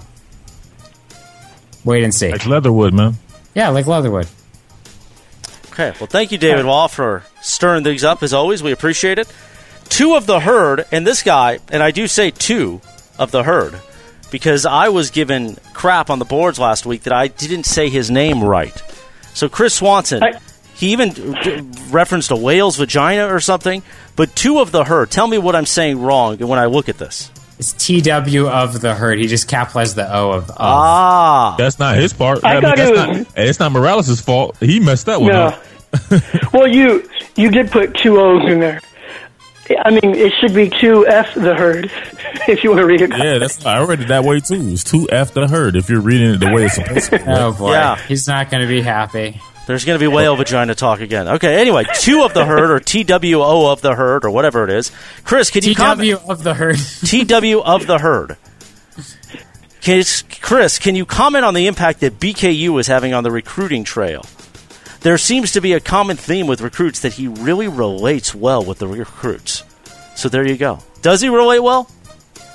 Yeah, he does. I think that, as we mentioned before, USC's being more aggressive. Definitely trying to get defensive line guys. So we see Kenenchi Udeze all over the country offering guys, getting to know these kids.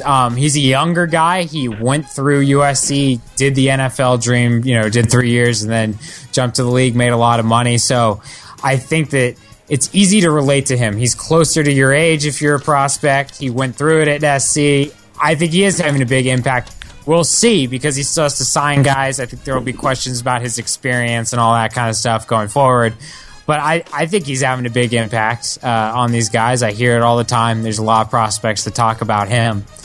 We just have to see if it pans out on signing day and signing days going forward. Yeah, I want to comment too. He checks a lot of boxes, I think, for the average recruit. His profile, he was a defensive lineman, a very, very good one, played at USC, first-round draft pick, All-American, part of the Wild Bunch too, very charismatic, still very young. I think all those things immediately make him pretty magnetic. I mean, I concur. I mean, if I'm able to rehash exactly what I said in the practice podcast, and if Adam doesn't get mad, I said it because it's the relatability factor. I mean, there's nothing like a young guy that you've seen play ball. We played with the Vikings and everything like that. And he happens to be a man of color just like yourself. Not everybody, of course, is he's going to be recruiting, is going to be of color, but like the guys that do see that, it's just a simple way that you can relate to that, man. He's going to talk like how you talk. I mentioned it to myself, or likened it to myself with me being out there talking to these recruits. When I get a chance to go to these games and everything like that, it's like they start to telling me stuff, and I'm just like, man, why is this kid telling me this stuff? It's just the fact that maybe I remind them of their uncle or cousin or somebody like that, or their best friend. We're talking the same and everything like that. It's just a relatability factor. You can never gloss over that. I think that's what makes T. Martin one of the top 5 recruiters in the nation, and a lot of these other guys. So even beyond that, when I think about a guy like Lane Kiffin and some of the guys that I talk to have been recruited by him, And he's just cool. You know what I'm saying? Is something for being cool. I've been pretty sure Pete Carroll had that same effect. Being cool, being relatable, and checking off all those boxes like Adam and Swanson said. I mean, it makes him a good fit, you know, and there's nothing like recruiting. You want to win with the Jimmies and Joes, man, and you're going to have that talent like you had back in the day, and I think this guy's going to help him get there. Amen. Are we going to erase that? No. TWO of the herd. What is it, Chris? TW of the herd. TW of the herd. It looks like 2F the herd to me. I'm just going to say 2 of the herd. I don't really care about this guy. Hopefully he stops subscribing just to stick it to Swanson and his bad answer. Oh, no. Erase that. I actually know him. Oh, do you? Yeah. You guys know all these people. It's very odd, but that's okay. I know some of them. Yeah. So. All right, thank you, 2 of the herd. 2 of the herd is a good guy. So is he? We're having fun with you. Yeah. Okay. Does he think Alabama's going to beat USC 42-7 like I do? No. Okay. Smile 1. Are there any elite DL recruits? God, we love talking about the DL today. That we honestly have a good shot at. By good shot, I mean we are in their top 3.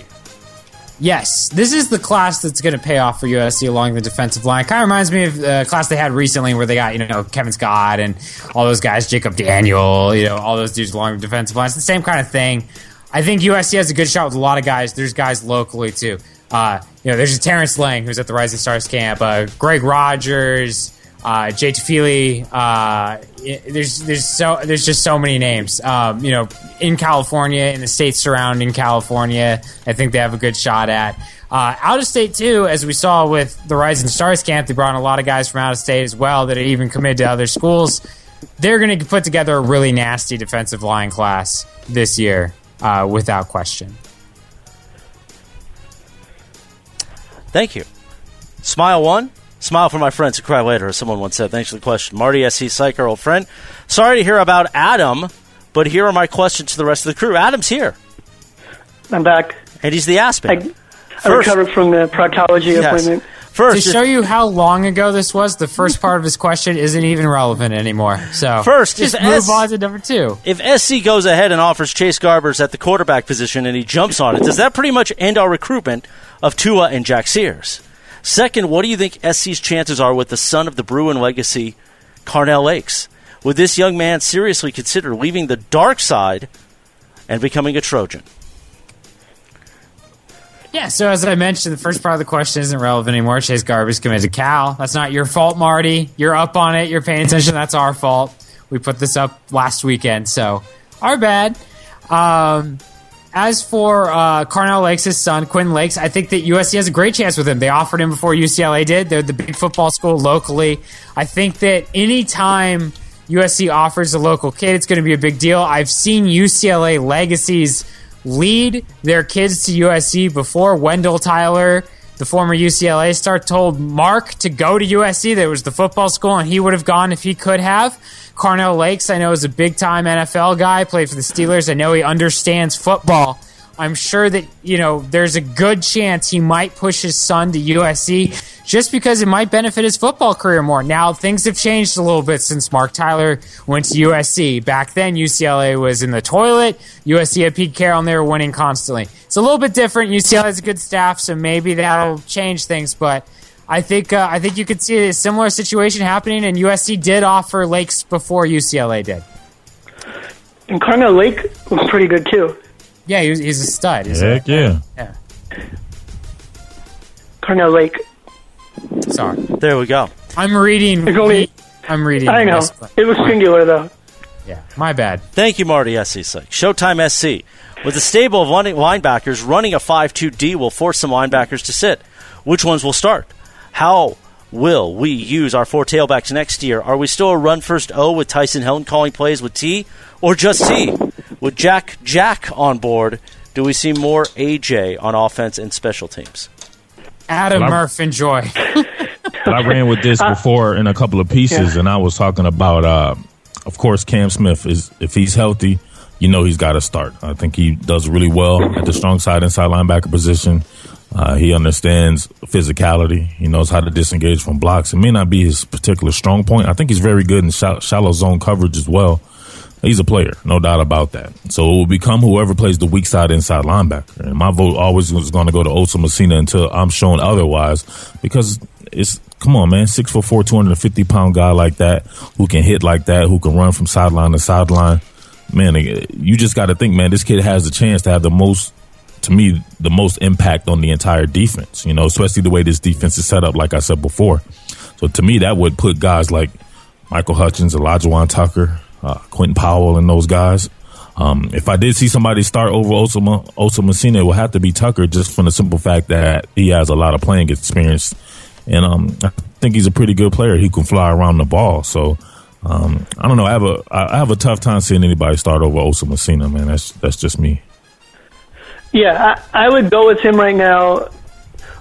There's going to be a competition in fall camp, so you can maybe call him the slight favorite, even though maybe we view him as the best option at this point. But it's not in Penn, for sure. And I think, in addition to that, on the outside, Uchenna Nwosu would be the clubhouse leader right now. A bigger favorite than Messina to start at strong side linebacker. But we were talking about line of, hey Adam, we're talking about line of scrimmage players. I thought we were talking about the off the ball. Yeah, I was going to do the whole 7. I thought we were doing that. Oh, you mean not the whole 7? He said linebackers, right? Yeah, okay. I just read that. You're right. I mean, he's got 5'2". The outside. We should still probably do the outside then. Maybe not the interior. I thought that's set in stone, man. I would have to think Nwosu and Gustin. They got that on down lock. To me, the only spot that will be up for grabs will be the weak side inside linebacker, in my opinion. Yeah, I mean, it's hard to say that because Clancy just got there and they had so many people out for spring that I wouldn't be surprised if there was a little bit more competition in training camp everywhere. Well, if there's more competition, then I would like to nominate Jabari Ruffin to play that strong side outside linebacker opposite Porter Gustin. Yeah, and why not, right? I mean, that's my point. I think that there are people that are in the mix that where Uchenna's not a lock. He's the favorite for sure. But we don't know that Uchenna will start that opener. And we definitely don't know about Messina. Well, then what is your pick? I'm picking those guys. I'm just saying that there's competition there. Yeah. Okay. He's asking who will start. I can't tell you that. Discombobulation, but I think we got that straight. Are we good there? Is there still more to clean up on that question, or? I don't think they answered it. Oh, okay. Well, there's like Chris Watson somehow now in the basement. I don't know where he went, but how did we answer the question? You said the question was who's likely to sit? There's 3 more questions. No, which ones will start? Oh, which ones will start? Yeah. There you go. Messina, Cam Smith at the off the ball linebackers, Porter, Gustin, and Nwosu. I mean, that's who I'm thinking is going to start. Yeah, that's who I'm projecting. I would like to see Ruffin start though. Mm-hmm. I'm telling you that they haven't determined who will start, but that's who we would pick right now. And Swanson's still going to say we didn't answer it, though. There's 3 more. I was just telling Chris Morales there's more to go. Oh. Yeah, so how are they going to use the 4 tailbacks next year? Tommy Robinson, I posed that question to him, and he insisted that he'll rotate, that he rotated the other time when he was at USC with 5, and that he'll rotate with what they got now. I don't know if they have 4, if they have 5, because I don't really count Dominic Davis as a running back. They really haven't used him that way, but they do categorize him as a running back. And then the 4 that I think were being referred to were Ware, Rojo, Davis, and Vevay Malapai. So if we're not counting Dominic, then they have those 4. They probably wouldn't redshirt the freshman, Malapai, which I'm probably mispronouncing. We have to learn that pronunciation. But I'm not sold on the fact that they're going to use more than 2 most of the time. My hunch is that they're going to ride Justin and Rojo. and then Ware will give them a breather. I don't know that he'll actually get 8 to 12 carries a game. I don't think it'll be that kind of stable. I think it'll be more 15 to 20 for the top two, and then the leftovers for Ware, and then maybe beyond that, Malachi. I also want to point out that while Tommy Robinson rotated the last time he was at USC, all their running backs got injured, so they all played. It's kind of hard to see if that's really his philosophy, because he was kind of forced to do it. Right, Justin got hurt, Madden got hurt. Yeah.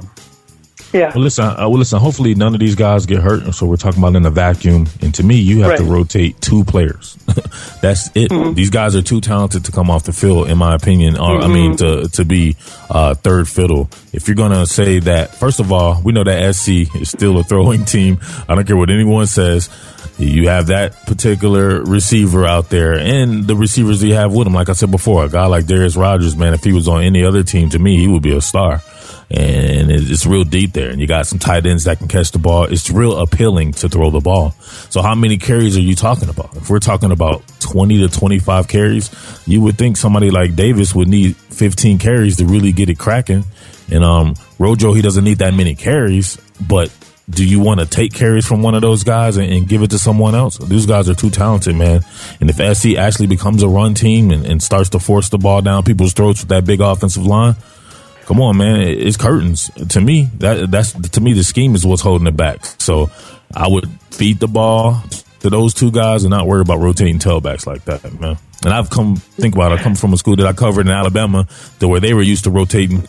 And, man, even they had to kind of call off the dogs when they rolled with Derrick Henry last year. He got the most carries I've seen anybody get, and it worked out. You know what I mean? So you don't necessarily have to rotate like that, but if you are, man, make sure you get those 2 guys those carries. We have to find out whether they are a run-first team or not. Publicly, they've pronounced that they are. I realize that you're skeptical of that, and they really didn't commit to one or the other in the time that Helton took over. They ran more at certain points in the game, but really later in the game, they didn't run a lot early in games, even though they were running the ball better than they had when Stark was a coach. And so I don't think we know yet. And T. Martin is a brand new offensive coordinator. They can kind of be whoever they want to be, and they can maybe change from game to game. So it is hard to project with running backs because you don't know if they're going to play more than 2, and you don't know how much they're actually going to run the ball. Well, tell I me think this. the safest thing is to bet on Rojo and Davis being Adam, involved. you said that he's the offensive coordinator, right? Then is he really the offensive coordinator? Because to me, if Tyson Helton is calling the plays, and he's super pass happy, from having to study he was possibly projected to be the Georgia offensive coordinator, so I had to do a lot of studying on him. And man, he's straight pass happy, and I think that for USC to get back, to me, it would be the influence of someone like T. Martin. He understands running the ball. When he won the national championship at Tennessee, they were a run-first team. They had some great running backs, too, by the way. So who is the offensive coordinator? Because it doesn't seem like T. Martin is that. A lot of people have asked that, and it's a legitimate question. Tyson is not going to be calling the plays, as far as we understand. I think he's been more involved in designing the offense. I think that T will be calling it. Okay. Well, the Showtime SC, I think he said that Tyson Helton was calling the plays, was he? Yeah, he did. He said, are we still run first? Oh, with Tyson Helton calling plays with T. Oh, he's trying to say that they're both calling plays? Right. I think, which Clay said that, that they're working together, but T is planning to be up in the box and calling the plays. I like that, man. So hopefully he dials up a ton of run plays. As he gets back to stopping the run and running the ball, let's go. Beautiful. Now are we done? No. Oh. No. Good job, Chris Morales. Good hosting. After 2 hours of recording, I would think we would be done, but I guess not. All right. The question was, with Jack Jones on board, will Adoree' play more offense and special teams? And they haven't been on the field together at the same point. Jack Jones isn't even officially at USC yet. He's been involved in a few of some of the workouts. Adoree has not been there because of track. We can't tell you that. They've said that Adoree is a cornerback first, and that he'll always have a package on offense. But sure, maybe if Jack Jones shows that he's ready to play right away, they'd feel more comfortable giving more to Adoree on offense. I don't think that it's going to play out that way. I think that they view Adoree as their top defensive player overall, if not the top defensive back, and Biggie Marshall number 2, and Jack Jones has to probably prove that he can be a complimentary cornerback. I don't think that he'll take over. Even last year they could have done this with Kevon and Biggie and Adoree and really put the stress on Kevon and Biggie and put Adoree on offense more. It didn't happen. So I don't think it'll happen now. Joyous. Thank you, Showtime SC. Trojan Fan 68, happy Father's Day. Well, you're about a week late, Trojan Fan 68. Hi, everybody! No, we are. Yeah, actually. Exactly. Drew Fight-On then responded, thank you. Wait, you're back. We were hoping Trojan Fan 68 was going to be locked away at whatever fort he was, or maybe, he said he was going to take a break, but then he appeared. So that just tells you... He's never gone. Haven't you ever watched What About Bob? No. No? Yeah. Okay, I have. Cool. I love that movie. Yeah. Cock-a-doodle-doo, Bob. So there you go. Well, Nick, thanks for the Father's Day wish. Guy Smith, son. Possible rotation at DL, assuming the new transfers are good, and how that could affect the linebacker rotation since we could have a full deck at defensive line. I believe we already answered this question, to be honest with you, like both parts of it, too. Chris Swanson, since you're judge and jury on how we answer the questions, your thoughts? I agree. Okay. I agree with Murph. Let's get to some fast food questions. Mike already. Singer, the one and only Mr. 305. Have you eaten Checkers and Rallies yet? If so, how was it? If not, why haven't you? Well, first of all, why is Mike Singer Mr. 305? He lives in, Jacksonville, something like that. He doesn't even live in Miami. Because Nick from Cyprus wears a bicycle helmet most days. That's why. No, I'm just kidding. Somehow because he was in Miami covering some tournament or something, right?